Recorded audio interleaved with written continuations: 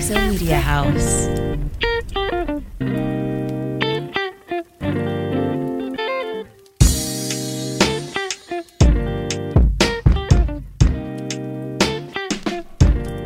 Hello and welcome to another edition of the Purple Theory Podcast. My name is Grant McGalliard.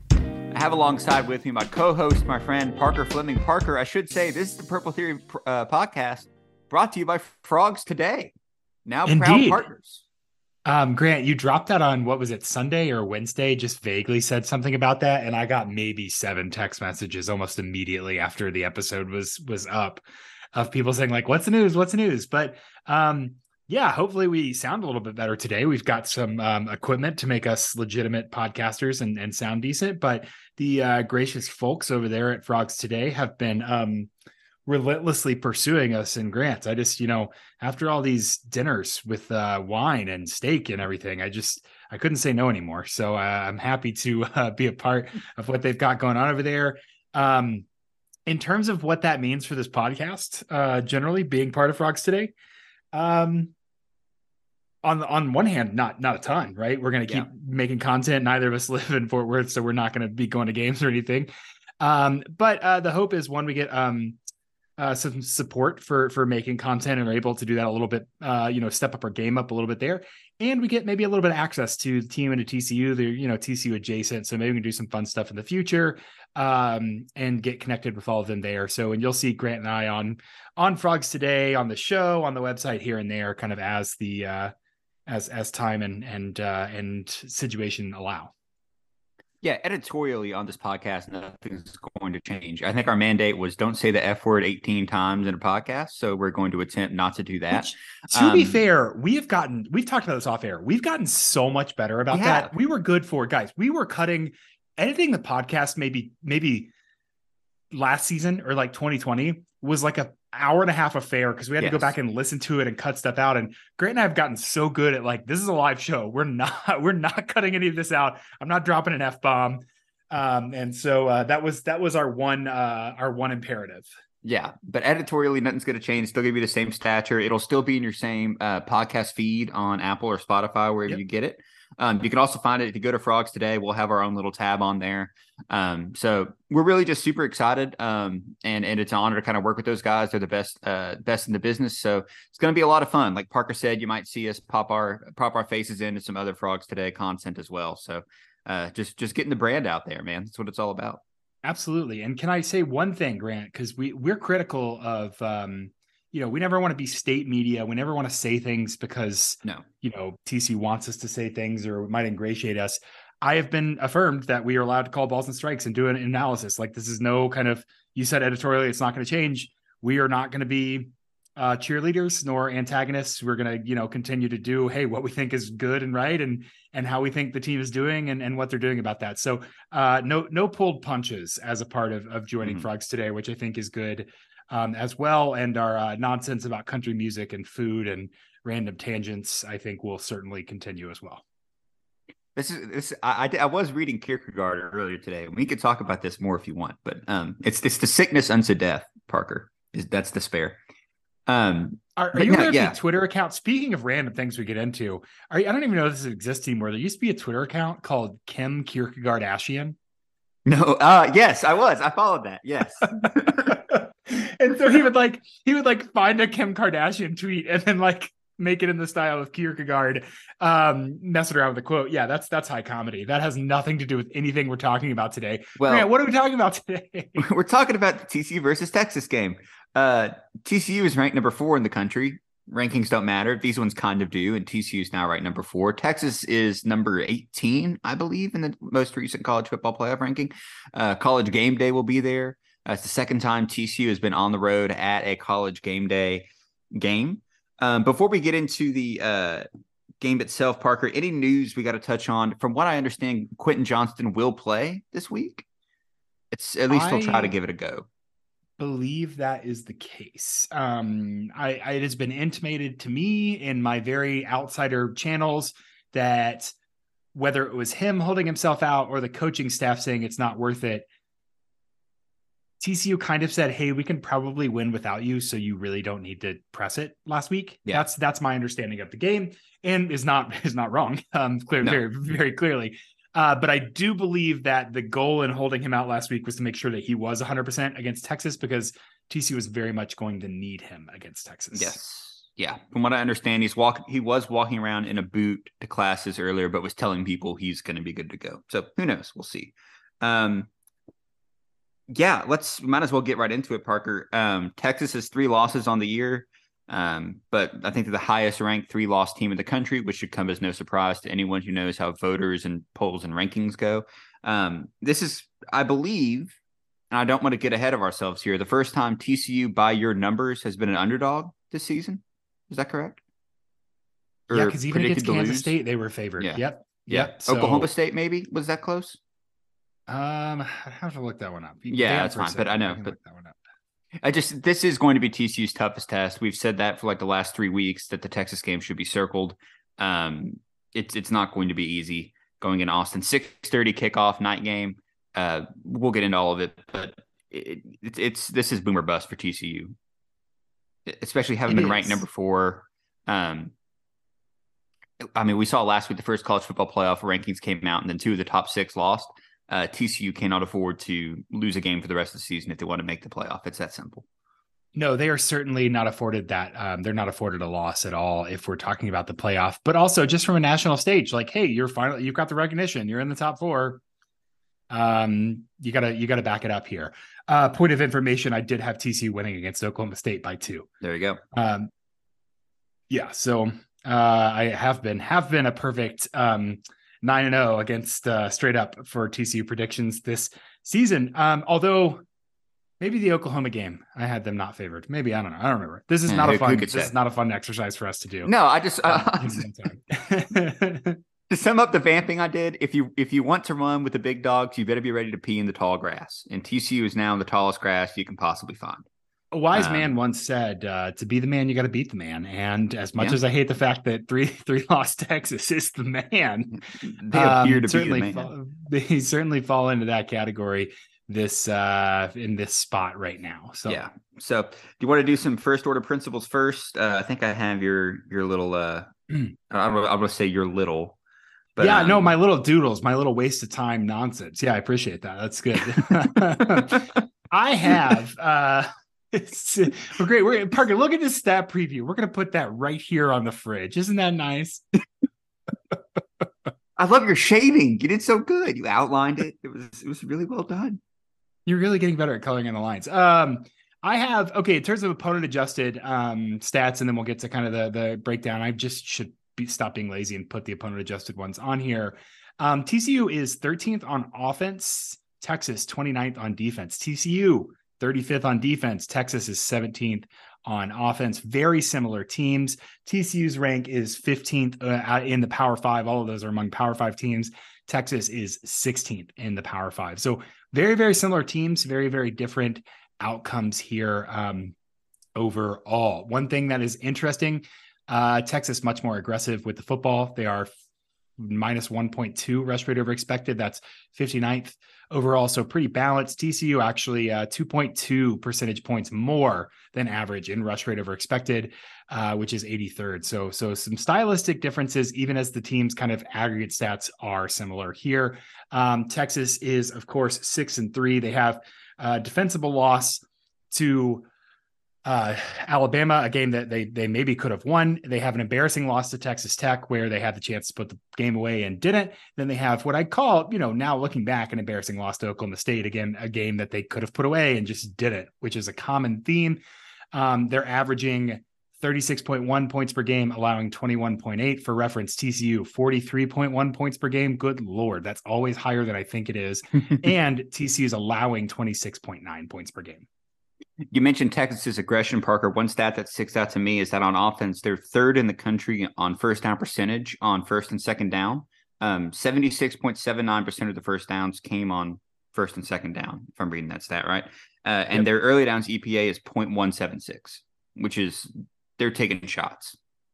Absolutely. They're going to move the ball early and often, and they're really going to try and stay ahead of the chains. I think that they feel like they have a really long leash because they do have Bijan and Roshan in the backfield there as two guys who can really, really convert on third downs. And so I don't think that they're afraid of, trying to be explosive on first and second down, knowing they can clean up if they need to.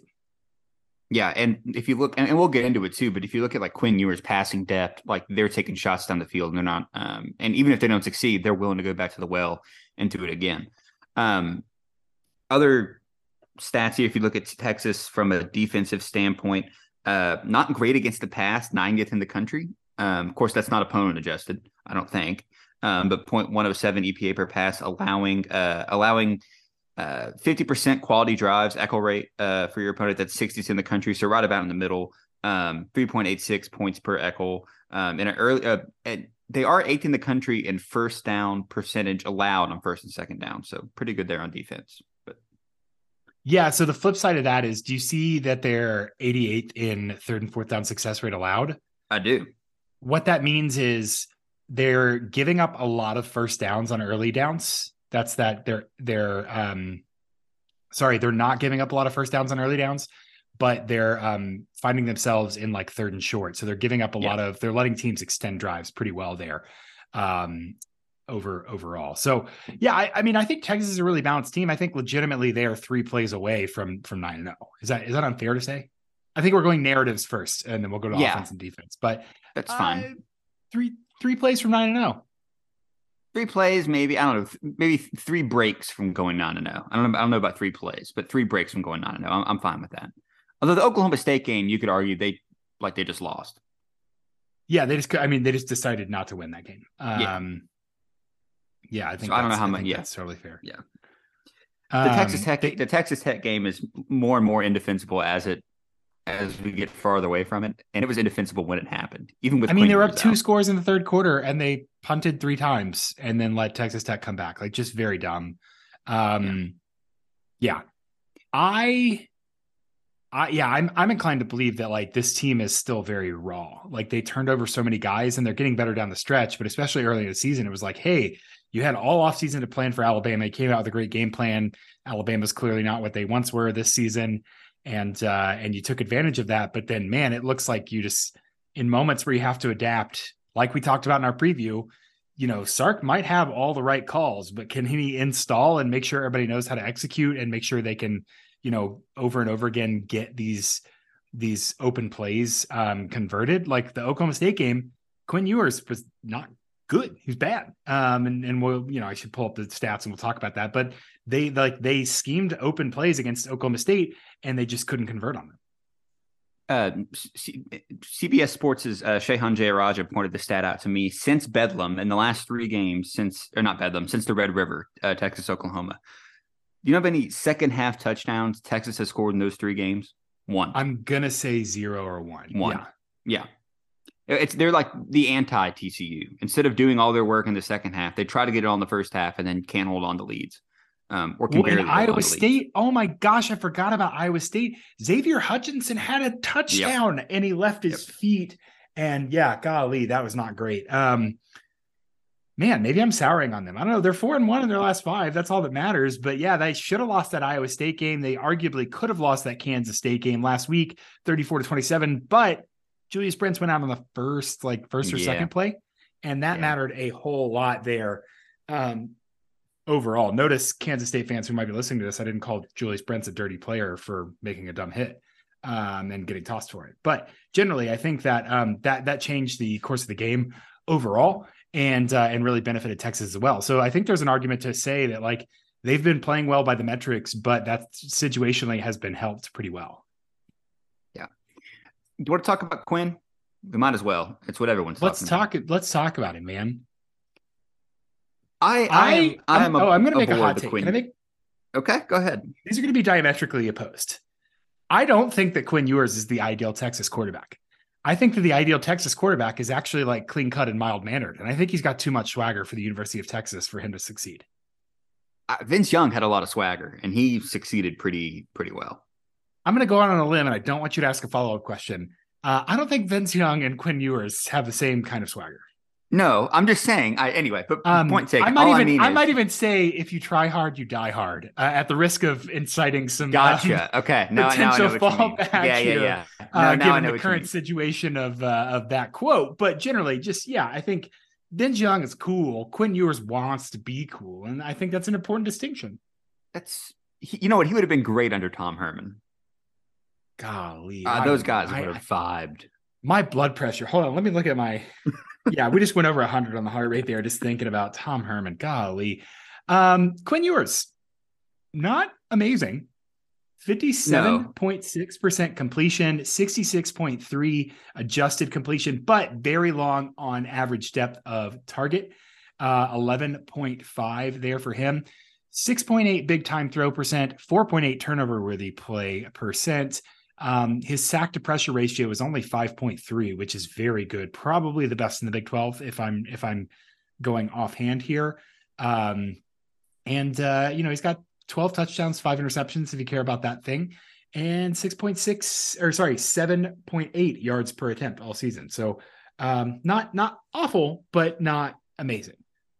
Yeah, with Quinn, I think you can certainly see like the raw tools that are there. They just haven't quite been refined yet. I mean, the guy can spin the daggone ball. What I like about Texas and what I like about what they're doing with him is that they're trusting him to throw deep. He's just not connecting on them. Parker, he's attempted 33 passes, more than 20 yards past the line of scrimmage. He's only completed 10 of them. And his average depth of target on those throws is 31.9. He's not just going like a little, he's not just going long, he's going deep. If he's going to chunk it, he's going to chunk it. So I think giving Quinn these types of reps in this season is only going to pay off in dividends down the road. But right now it does look a little shaky. The majority of his picks, 3 of his picks come between 10 and 19 yards. So that just tells me he's not making the right reads, right? And he's just throwing into traffic and getting picked. Yeah, definitely with conflict there. And Grant, because again, they're 46% play action. That's going to be more RPO than it is play action there. I think they're running a lot of play action. I think they're running a lot of RPOs. I'm inclined to believe that he's making wrong decisions and forcing balls on RPOs, which is a problem. And if I had Xavier Worthy, I'd probably want to throw it to him more than I wanted to hand it off. I understand that. But yeah, 46% play action. No, I'm dumb. I said this totally backwards because I wanted to believe that narrative in my head. And then I looked at these stats here, 5 interceptions on no play action. So not on RPOs. So the exact opposite there, but I think that his completion percentage hasn't like dramatically changed there. And so the depth of target is really what's going on. I think that Quinn Ewers definitely can throw the ball, but as we've seen, like, again, I'll bring up the Oklahoma State game. Not necessarily one of his best performances, 37.5% completion and 52% adjusted on 13.5 ADOT. Like, there are times when he tries to make things happen and they just aren't on the same page, which goes to install, goes to him being injured. But I think that the final form is certainly not there. I think Quinn Ewers needs to learn to check down, especially with Bijan Robinson in the backfield, but especially with Sarkisian, who can get guys open underneath. Parker, if you look, his average depth of target when the pocket is kept clean is 11.6. When he's under pressure, it's 11. When he's not blitzed, it's 11.1. When he's blitzed, it's 13.0. Like, no matter what, he is going to try to throw the ball down the field. He doesn't really have a check down bone. And that's pretty fun, but he might need to learn to grow one so that he can, succeed. Yeah, well, especially I'm worried about play action is on my mind just because against TCU's linebackers, that's going to be very effective, especially in the first half with D Winters out. I think play action is going to be very, very worrisome because TCU's already worried about Robinson coming out of the backfield. And to keep track of, you have to keep track of on any given play, Roschon Johnson, Bijan Robinson, Xavier Worthy, and Jatavian Sanders. Yeah. Sanders. Yeah. I was like, it's not Jaleel Billingsley. And then I couldn't get Jaleel Billingsley's name out of my head. Jatavian Sanders. Like, all 4 of those guys can be on the field at the same time. That's absolutely absurd. And I think play action is going to really, really put a wrinkle in some TCU linebackers who aren't exactly great at pass coverage. We'll get to Shad Banks in a minute. Oh man. Yeah. But just to put a bow on it, Quinn's going to make a play that is going to he's going to make 2 or 3 big plays in this game. There's no way around it. Is he also going to make some turnover worthy plays that TCU is going to capitalize on and stop drives from turning into touchdowns? I think the thumb or the way that I have my kind of thumb on this is Ewers is going to score on the first couple of drives, probably in a couple big plays. This game is all going to be about resilience for TCU, because I imagine if you split him first half, second half, it doesn't look very good in the second half, just because Texas's offense has not been very good in the second half. Again, 1 touchdown in the last 3 games in the second half. So, and also I will say, you're right. Sarkisian does a great job of like scripting drives, first and second and third drives down the field. Quinn has also made some shaky throws on the first drives of games. Remember against Oklahoma State, he threw a pick the first drive. It kind of takes him like 1 or 2 to get into the flow of things. So also something to look for. Yeah, absolutely. Absolutely.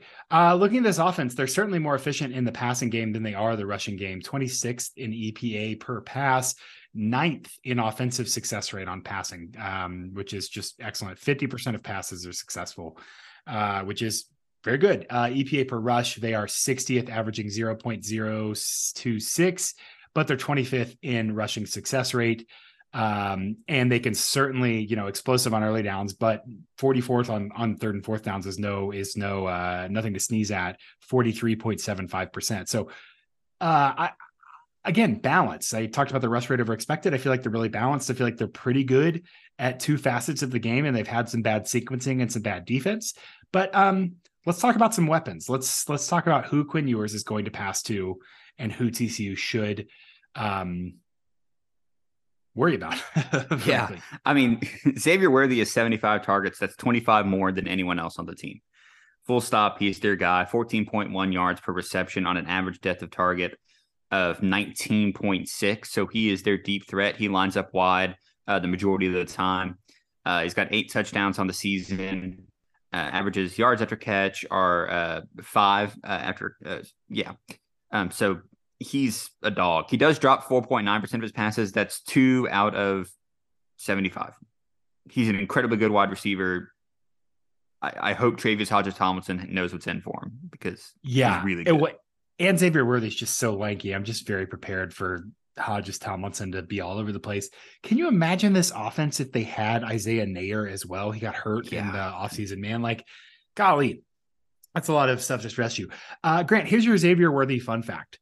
In 2021, there are 4 returning receivers in 2022 who averaged 13 or larger or longer average depth of target and 6 or more yards after catch per reception in 2021. They were Jaden Reed from Michigan State, Zay Flowers from BC, both NFL guys, Quentin Johnston from TCU, and Xavier Worthy with a 13.4 ADOT, 8.5 yards after catch, and 103 targets. He led all 4 of those guys in both in yards after the catch. So, I mean, that alone is just the stat that's most indicative of his true talent level. He has another year, Grant. He can't go to the draft this year. I think that he and Quentin Johnston both would be first round picks this year, and Worthy has a whole nother year. Yeah. It's insane. I will say, kind of going with our thesis on why Ewers throws interceptions, 2 of Ewers' picks this year have been thrown Xavier Worthy's way. So trying to force the ball. If you look to Jatavion Sanders, lines up at tight end. He's got 49 targets, 39 receptions for an average depth of target of 8.3. Jordan Whittington, I think, is also great in the slot. He's got 31 receptions on 44 targets. Parker, little fun fact, Worthy, Sanders, and Whittington all have 25 first down catches. That doesn't surprise me at all. We glossed over Jatavion Sanders too much. Yeah, no, for sure. He is a 5-star tight end. Yeah, he was the number 1 athlete rated. He was 13th overall as a tight end. As a senior in high school, he was 6'4", 235. Just absolutely. If you're going to talk about freaks and kind of the future of hybrid players, like, he is that absolute freak kind of future of hybrid players. And look where they line him up. Sorry, finish your thought. No, please. I was going to say he's very versatile, and as much as I was worried about Baylor Cupp against Texas Tech, I am very much more worried about Ja'Tavion Sanders for Texas here. Yeah, just I mean, he is lined up. He's pass blocked 53 times, been in the slot 73, been out wide 38, and been on the end as a tight end 186 times. There's no way of knowing what the hell he's going to do on any given play. They can put him anywhere. Yeah, He's incredibly versatile. I saw him in high school, actually, but yeah. That is especially terrifying because they have Bijan Robinson and Roschon Johnson, who also can line up anywhere in the backfield, in the slot, wide out sometimes, and catch passes. The two running backs have 48 targets overall. So them combined have more targets than Jordan Whittington, if you just talk about positioning and moving around. That is a very formidable kind of portfolio diversity in the fact that all of those guys, I said the names, you add Jordan Whittington there, he's very good, can be on the field at the same time and really, really stretch you out. Bijan Robinson leads all like the top 5 Texas receivers in yards per reception, 16.5. He averages 10.6 yards after catch on 28 targets. Yeah, I wonder what the long is there. Do you have a long one? No, his long is only 42. Yeah, okay, that's not too crazy. Yeah. I will say I do love kind of the split. So I want to say, remind me to come back to yards per route run here in a second. But I really do like, if you look at the average depth of target, they did this last year, and I think it's really interesting. Robinson is 7.0, Johnson is 0.1. They do not check down to Bijan. They get him the ball on the wheel route. They get him the ball in the angle downfield. And Roschon Johnson is 100% the check down guy for them as well. So that's just interesting to see kind of the usage and the stats separate there, because Roschon Johnson is averaging 9.8 yards after catch as well. Despite the fact he's getting the ball at his own one. So that's very, very different behavior from those two. Looking at yards per route run, which again, just the productivity score, you see how versatile and how multiple this offense is. Xavier Worthy, 2.07. Again, 4 is like the bar for excellence. 2.04 or 2.07, excuse me. Ja'Tavion Sanders, 1.93. Jordan Whittington, 1.5. Bijan, 1.87. Roschon, 1.41. Those guys are on the field a lot and not getting the ball when they're on the field. They're actively doing things and that's the Sark offense, right? We're distracting, we're running complementary routes, we're spreading guys out, we're setting up plays later, but you can just see how much those guys are involved without getting the ball. Yep. Yeah. I mean, you have to focus on every single player on the field at any given time. Which sounds dumb. Like that sounds dumb, right? It sounds dumb to say out loud, but like against Texas Tech, you could be like, no, this side of the field, we're just not worried about right now. Like that's real. Yeah. And that's Texas is not that. They can go field, they can go boundary, they can go to anybody there. Yeah. I mean, sometimes look at TCU's offense. When QJ is lined up in a certain way, the opposing defense knows, hey, they're going to try to throw the ball to Quentin Johnston. We probably don't need to worry about Darius Davis at the 5-yard line. They're going to throw the fade or whatever. Against Texas, it's no, any single person can catch the ball at any given moment. Yep, and they will be explicitly deceitful about that. Kind of mean, to be honest with you. I don't really like it. It's rude. It's rude. We should talk about the run game just a bit. Bijan averages 5.9 yards per attempt on 191 attempts. Roschon Johnson averages 6.3 yards per attempt on 69 yards. Bijan has 12 touchdowns and a long of 78. He's picked up 52 first downs on the ground on 191 attempts. So quick math, a little over 1 out of every 4 runs from Bijan is a first down. Pretty good. That's insane. That is absolutely insane. If you throw in as well, because I think that doesn't include touchdowns, and he has 12 TDs. Yeah. So that's 64 of 191. That's one of 3 of his runs is a touchdown or a first down, which is just absolutely absurd. In fact, I think that Grant, here's my theory. How much I like to talk about, running backs and situation or whatever. I think Bijan Robinson's yards per attempt is actually deflated because he's getting runs where he only has to run 4 yards into the end zone. A 4-yard touchdown for Bijan Robinson brings down his yards per attempt. I like it. Yeah. It's a good theory. The only other thing I had on my radar about the run game, so run game, very, decent. 60th in EPA, not super explosive, but very efficient, 25th in rushing success rate. Quinn Ewers has 5 attempts for 12 yards. QB run is not a threat here, which is a little bit different from Texas of yesteryear, where you had Sam the human bulldozer Ellinger running the ball 20 times a game, and you think about like Tyrone Swoops, we're going back, yeah, and just the guys where it's like, oh, there's an annoying running Texas quarterback. No, they want him to stay in the pocket. They want him to throw it away if he's going to get sacked. They don't want him scrambling, and he doesn't do that very much at all. So as much as I talked about how play action might stress TCU's linebackers, I think D Winters being out in the first half might be a little bit easier on Shad Banks because no one's going to have to spy Ewers. They're going to be able to devote their resources, not like an Adrian Martinez or a Spencer Sanders, for instance. No, I think that's a great call. I will say too, just the one thought I had, this is a verbal meme, but that meme of the Ralph Wiggum from The Simpsons sitting on the bus and he's like, Chuckles, I'm in danger. That's what I think of when I think of Bijan Robinson running against TCU. We saw it last year. I think he cracked over 200 yards. Yeah, he is a threat and a danger, and I'm terrified of what's going to happen, to be honest with you. In honor of Bijan Robinson Day and in honor of TCU's 2021 defense, which was one of the worst Power 5 defenses I've ever had the misfortune to watch. 35 attempts, 216 yards, 6.2 yards per attempt, 2 touchdowns, 3.94 yards after contact per attempt, 14 missed tackles.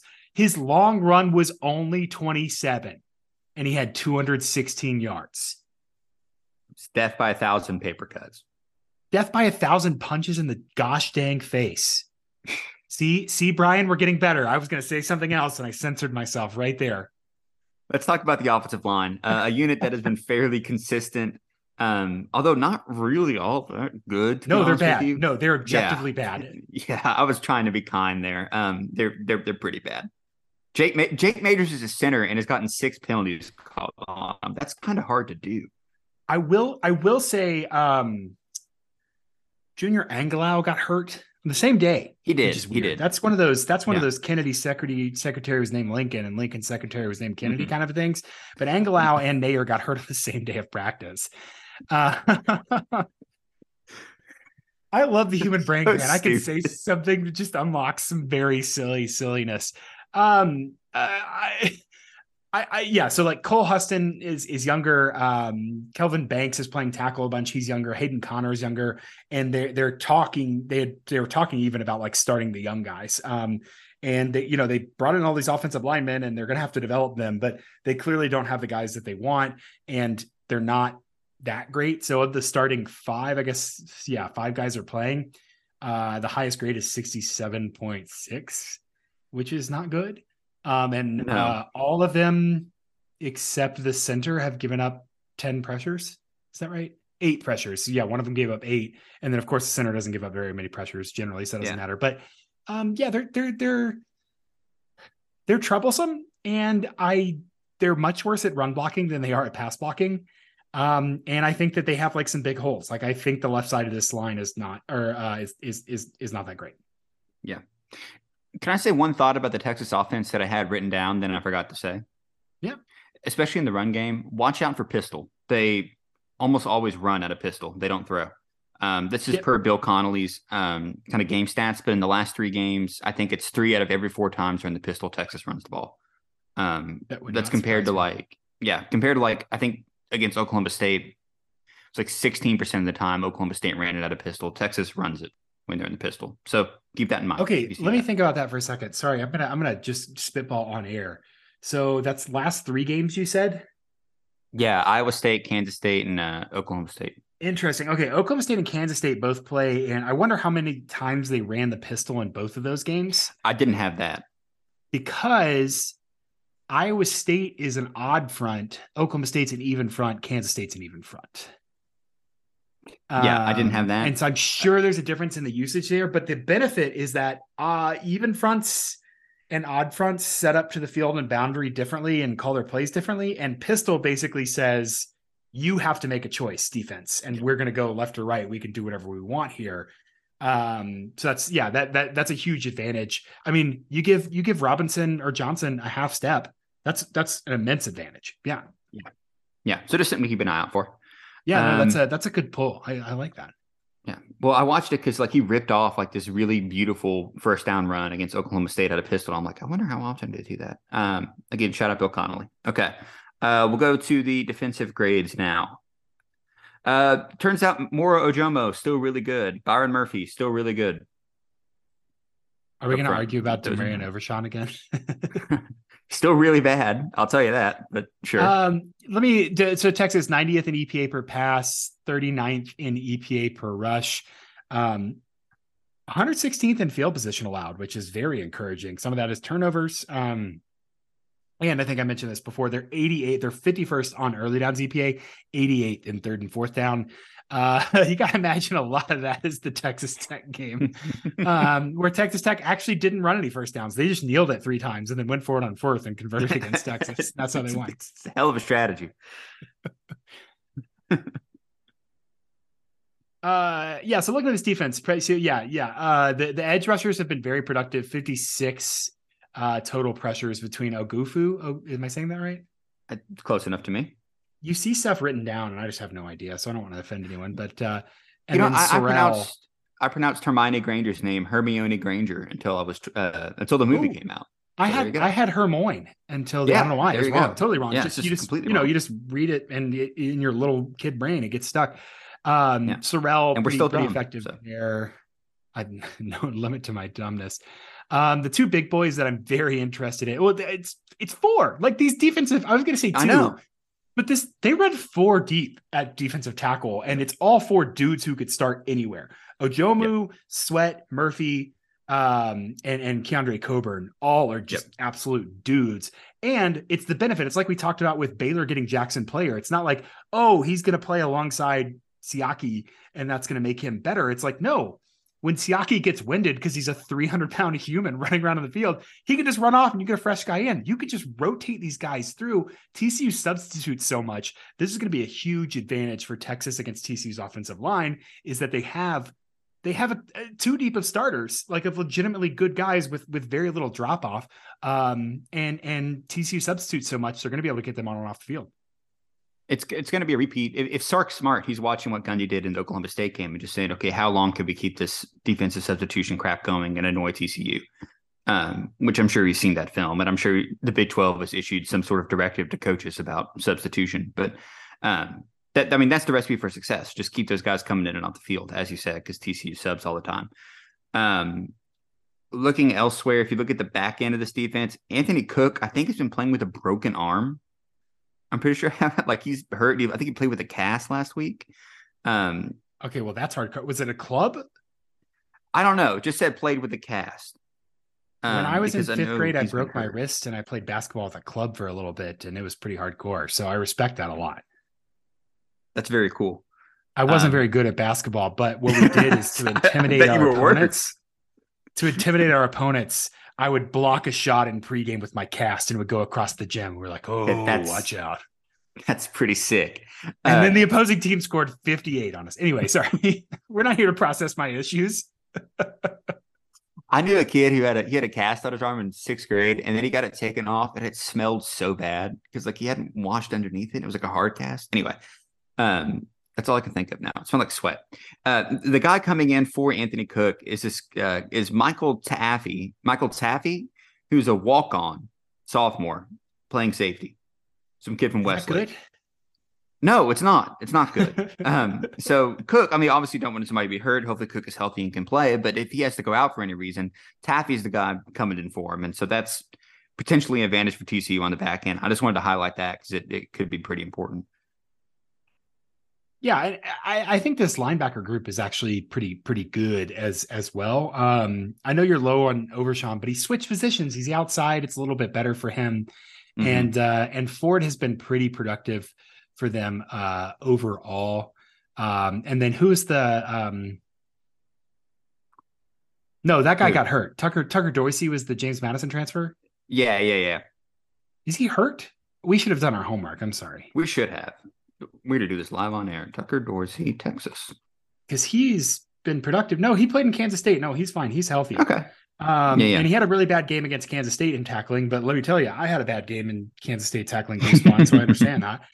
And generally, I think that he's been good depth. That was a good pull for them to get him off that James Madison team as well. The linebacker group pretty deep overall, between Ford, Overshawn on the edge, kind of outside right there, and Tucker Dorsey is three pretty good guys.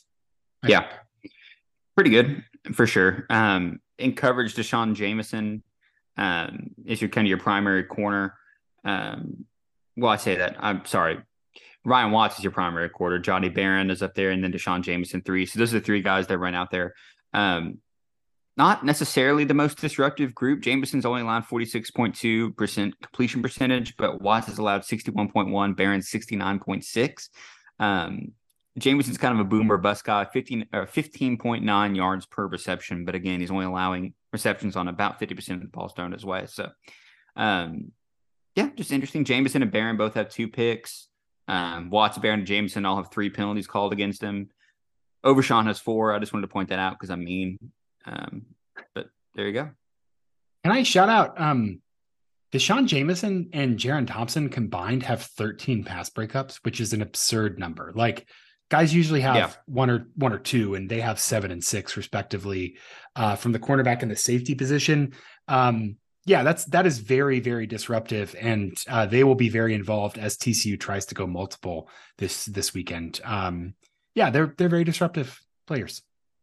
Yeah, for sure. Is there anything else about this Texas defense that we need to hit on? Other than the fact that a step back this year.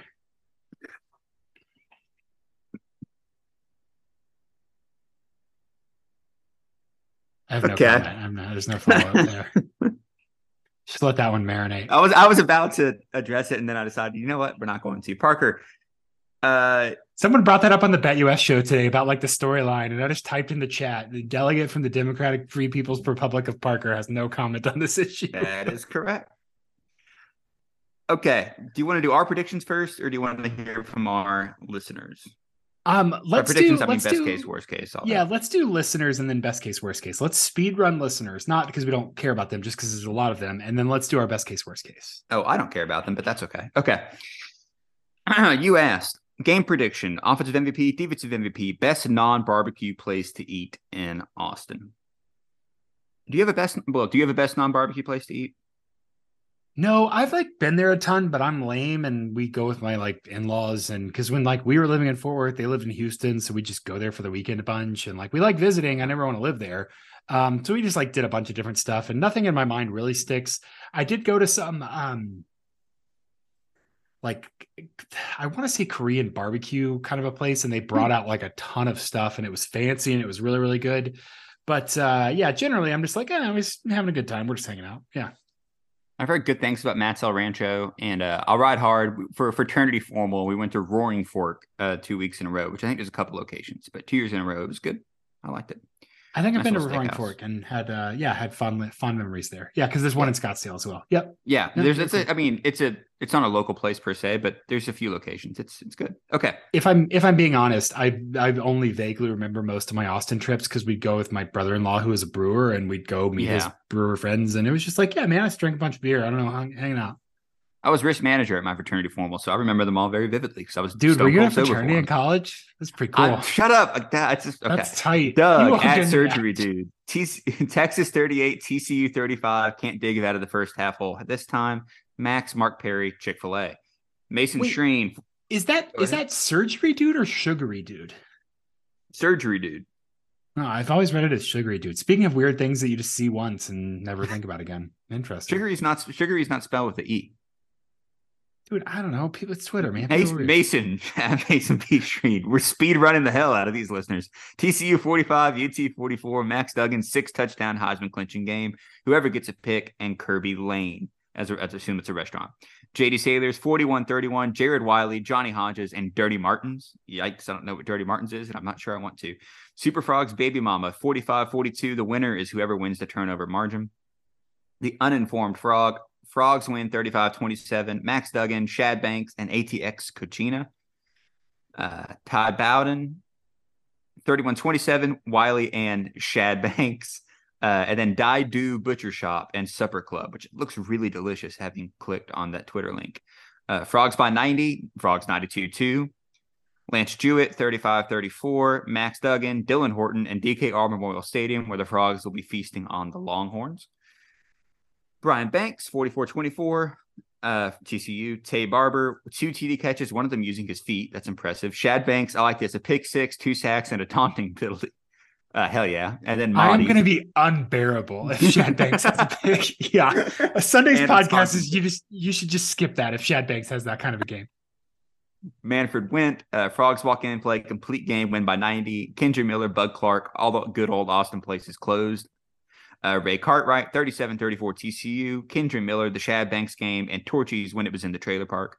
If it's the Shad Banks game on Sunday, Grant, we're going to play how many position players on offense and defense would Shad Banks start over who's currently on Texas A&M's roster? Oh, God. Okay. How many linebackers and wide receivers would he start over on Texas A&M's roster? God, I need this to happen so badly. Okay. Matt Jennings said we promised too many things on the podcast, but I tell you what, Matt Jennings isn't the boss of me, so... Charlie Hogue, 44-38 Frogs. Kendra Miller, Bud Clark. Sorry, I know that's Hoagie, Charlie Hoagie. 44-38, Kendra Miller, Bud Clark. And if you don't have a reservation yet, you're in trouble if you're going this weekend. Nathan Carroll, Texas 38-21. Bijan is offensive MVP. Jalen Ford is defensive MVP. Not a single non-barbecue place that is memorable from the last time he was in Austin. Doug Anders, 42-35. Duggan comes alive. THT shows what he's capable of. And Uchi for some sushi. It's Always Sunny in Fort Worth, 38-34. Sam Thomas, 180-0. Max D and Uchi again. Mike the Great, 34-27 TCU. QJ, Bud Clark, and Amy's Ice Cream or Juan in a Million. A couple more. Oh, God, there's a lot more. Okay, Texas Fight, 38-34. We're not reading yours, but you're very nice. So there you go. You predict Texas. Jack Laughlin, 35-34 TCU. Duggan, Trey Tomlinson, McDonald's. Carter Wersch, 45-42 TCU. Griffin Kell nails a 35-yarder. I like that as the time expires. Tommy, 41-28 TCU. Kendra Miller, Alvin Kamara, no idea. Longhorn Rick, 52-48 Texas. Bijan, Jalen Ford, and Korea House, which sounds delicious. I would go to Korea House. I absolutely would. Toad Frog, 140, a loss. Tay Barber, Jamoy Hodge, and Vaquero Taco. Zach Peterson, 42-38 TCU. Kendra Miller, Dylan Horton, McDonald's. 38-34 Horns from Wallstool Sports. Cade Duvac, 41-38 after being down 31-10. That is completely plausible. We'll go last one, Frog Boss, 52-17 TCU. Duggan, D. Winters, and if you have to stand in line, it's not the best. There you go. Oh, I also had a DM. If you're a vegan, Rebel Cheese is a fantastic vegan deli. So there you go. That's from the other Parker. I have many questions that I don't want answers to about vegan delis. Yeah, I do too. Is it tofu? Who knows? Soylent Green is people, Grant. Best case, worst case. You pick. What are we starting with? Let's start worst case and work our way up. I'll go. Okay. I think worst case this can be a blowout. I think TCU is good enough to score on Texas. I'm worried about the defense being good enough to stop Texas with all those wins that all the stars that we noted. I think with D. Winters out in the first half, that kind of gives Texas an opportunity to build that lead and just rely on the running game in the second half to keep it, at arm's length from TCU. I think worst case, this is 49-30 Texas. Yeah, oof, that got dark. I'm going to say like 42-24 just because Texas shuts it off in the second half as they are prone to do. I think worst case scenario, this is TCU digs a hole and then there's like 4 total possessions in the second half where Texas just marches down and runs the ball a ton and lets it run out and kind of takes off the pressure. But I am worried that TCU has been prone to digging holes. And though Texas has been prone to giving them, filling them back in the second half, I'm a little bit worried about TCU kind of creating a hole that they can't dig out of here. So I'll say like 42-24 Texas is worst case for me. In the words of Brent Cobb, TCU ought to be working in a coal mine. Lord knows they're good at digging holes. Yeah. There you go. Underrated album. Very good. It's a good, yeah, it actually is. Best case though, let's brighten up here. I think you've seen Apollo 13. Yeah. Okay, so at the end, they're trying to get the astronauts home, whatever, and the spokesperson's like, "Oh, this is going to be an absolute disaster." And then Gene Kranz turns to him and goes, "With all due respect, sir, I think this could be our finest hour." That's what this is going to be. This is going to be our finest hour, dadgummit. TCU's going to come in. I think there's a best case where they win by. I say they win by 2 touchdowns. I think it's 42. Let's call it 45-31 TCU. Um, and if they don't create that big hole and Ewers throws a couple picks, I think TCU has the explosiveness to win this game 45-31. Yeah, I think I'm going to put it more at like 35-24 is TCU's best case scenario. Just because I think that Texas is going to score. I think they're going to come out early and really test this secondary and test this linebacker core. And I'm very worried about that. I'm also worried about the offensive line. I don't think that Texas's offensive line or defensive line is as dominant as Texas, just in terms of the dudes they have. Mm-hmm. But I think they're so deep and they'll be fresh, and their defensive interior is really going to mess up a lot of things TC wants to do in the run game, which I'm specifically worried about. So I think best case scenario is TCU, the hole that they dig is 10 points or something. They come out of they come out of the second half rearing, but they're able to they're able to separate. And as long as, I think TCU's best case scenario is Texas doesn't have the ball with a possession to win. Yep. Actual predictions. I know Texas is a 7-point favorite. You have Texas favored by 2 in your models, Parker. Screw it. TCU 34, Texas 30. I like it. The show goes on. I am emotionally unsure of what to do. The coward's way would be to pick something in the 30s here and just say, I have no idea. It's going to be 30 something to 30 something. Not to say that you're a coward, Grant, to say that like that would be me being a coward here and saying, I don't know. I'm going to say Texas 31, TCU 28. Okay. I hate this game, Grant. I have this dry mouth. I have this knot in my stomach. I haven't had this since I was an undergrad and we were beating the crap out of Mountain West teams. And for some reason, I was still nervous about them. Or like, the good old days when it's like, hey, we're going to play Oregon State in Jerry World. And I'm like, this is my entire life. And I'm invested in whether we're going to stop whatever the twins' names were. Who are those twins? Jacquizz Rogers and Jacorius Rogers, I think was his brother's name. Yeah. They went to high school like an hour from me. Yeah. I think they were brothers, not twins. But so just saying, like, this has been the most excited, nervous I've been for a TCU football game in a really long time. And that's a good and healthy thing. I don't think TCU is going to pull it out. I think that the magic ends, and I hate that, but I've been waiting for the other shoe to drop, and this seems as good a time as any for that to happen. I'm generating so much hate. You have no idea.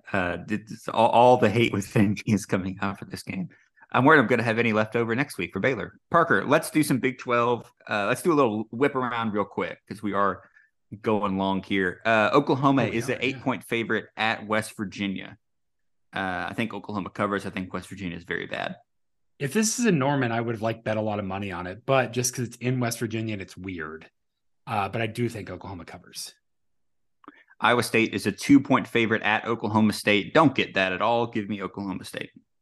That's the sickos game of the week because Oklahoma State, if they're healthy, should beat Iowa State soundly. But Oklahoma State just doesn't have players right now. They don't have a roster. And so I don't know, but I'm not going to bet on Iowa State. I think Oklahoma State covers. I don't know. Yeah. It's bad. That's going to be a bad game. Yeah. Over under is only 48.5 too. Yep. Gross. Ooh, this might be fun. Kansas State is a 3.5-point dog at Texas Tech. That game's going to be really entertaining and I assume very stupid. Wait, sorry. Is that, I'm confused about my weeks. Who's playing Texas Tech? Kansas is a 3.5-point underdog. Yes. Okay. Yes. I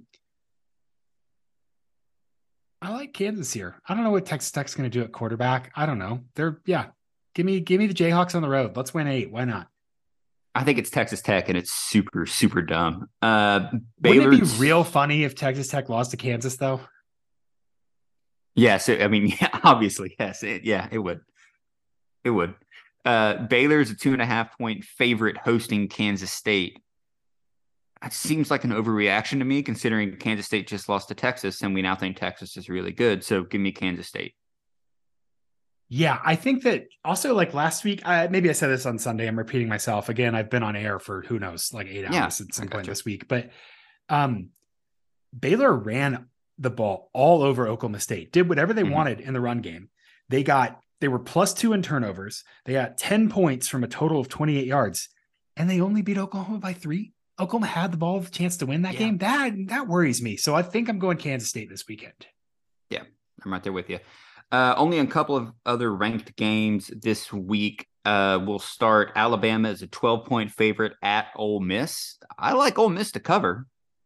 I don't know if they'll win, but I like them to cover. Yeah, that was one of my best bets this week. I think that Alabama is, one, terrible on the road, and two, Ole Miss is really, really efficient and has a really good run game. I think they'll be able to kind of mitigate Bama's defensive strengths and keep this close.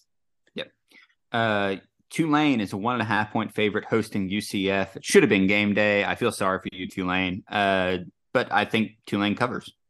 I don't feel sorry for Tulane because you know what? College football gives every game has the meaning that you give it, Grant, and this game is meaningful, and I'm very excited to watch it.